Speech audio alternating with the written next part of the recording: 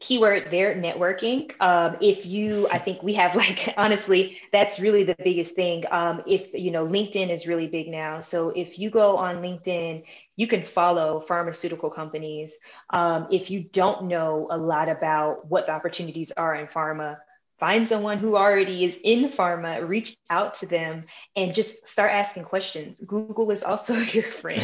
So if you are thinking, oh man, what are the opportunities in the pharmaceutical industry? Start with the website. I mean, there's pharmaceutical companies. I mean, you have Merck. I work for Sanofi. You have Pfizer. You have Bristol Myers Squibb. So you could start researching these companies, go to their websites, see the roles and opportunities that are available. And then furthermore, reach out to other people who have already, pursued that same role or works for that company and ask them about their experience. And like I said, networking is the most powerful tool because, if people don't know what you're interested in, they can't think of you when opportunities come up. So I would say to just continue to network and be curious.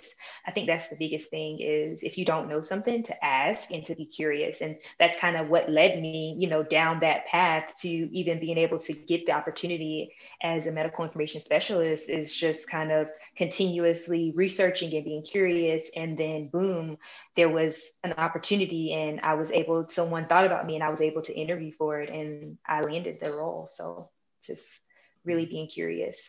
That's great. That's great.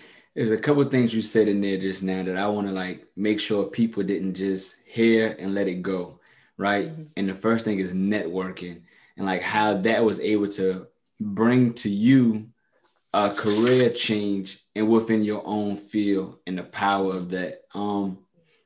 So Yeah. do you have a network that you currently building now, or that's just something that you continuously do?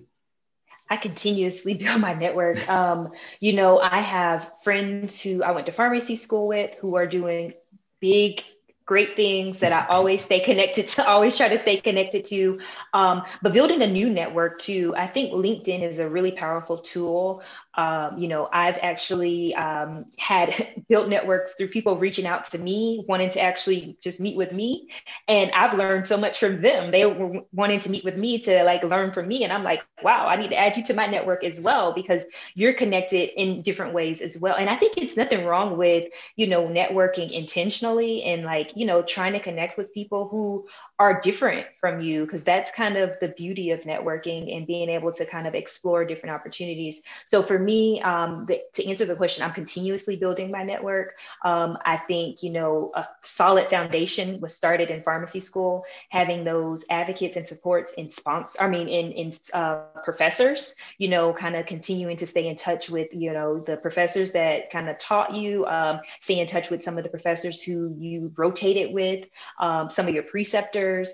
That's kind of a solid foundation for a networking kind of opportunities, but then you continue to build that. And I think the strongest assets of a great networker is someone who continuously expands their network. So I'm always looking to expand my network for sure. And outside of pharmacists as well, because, we kind of have to diversify.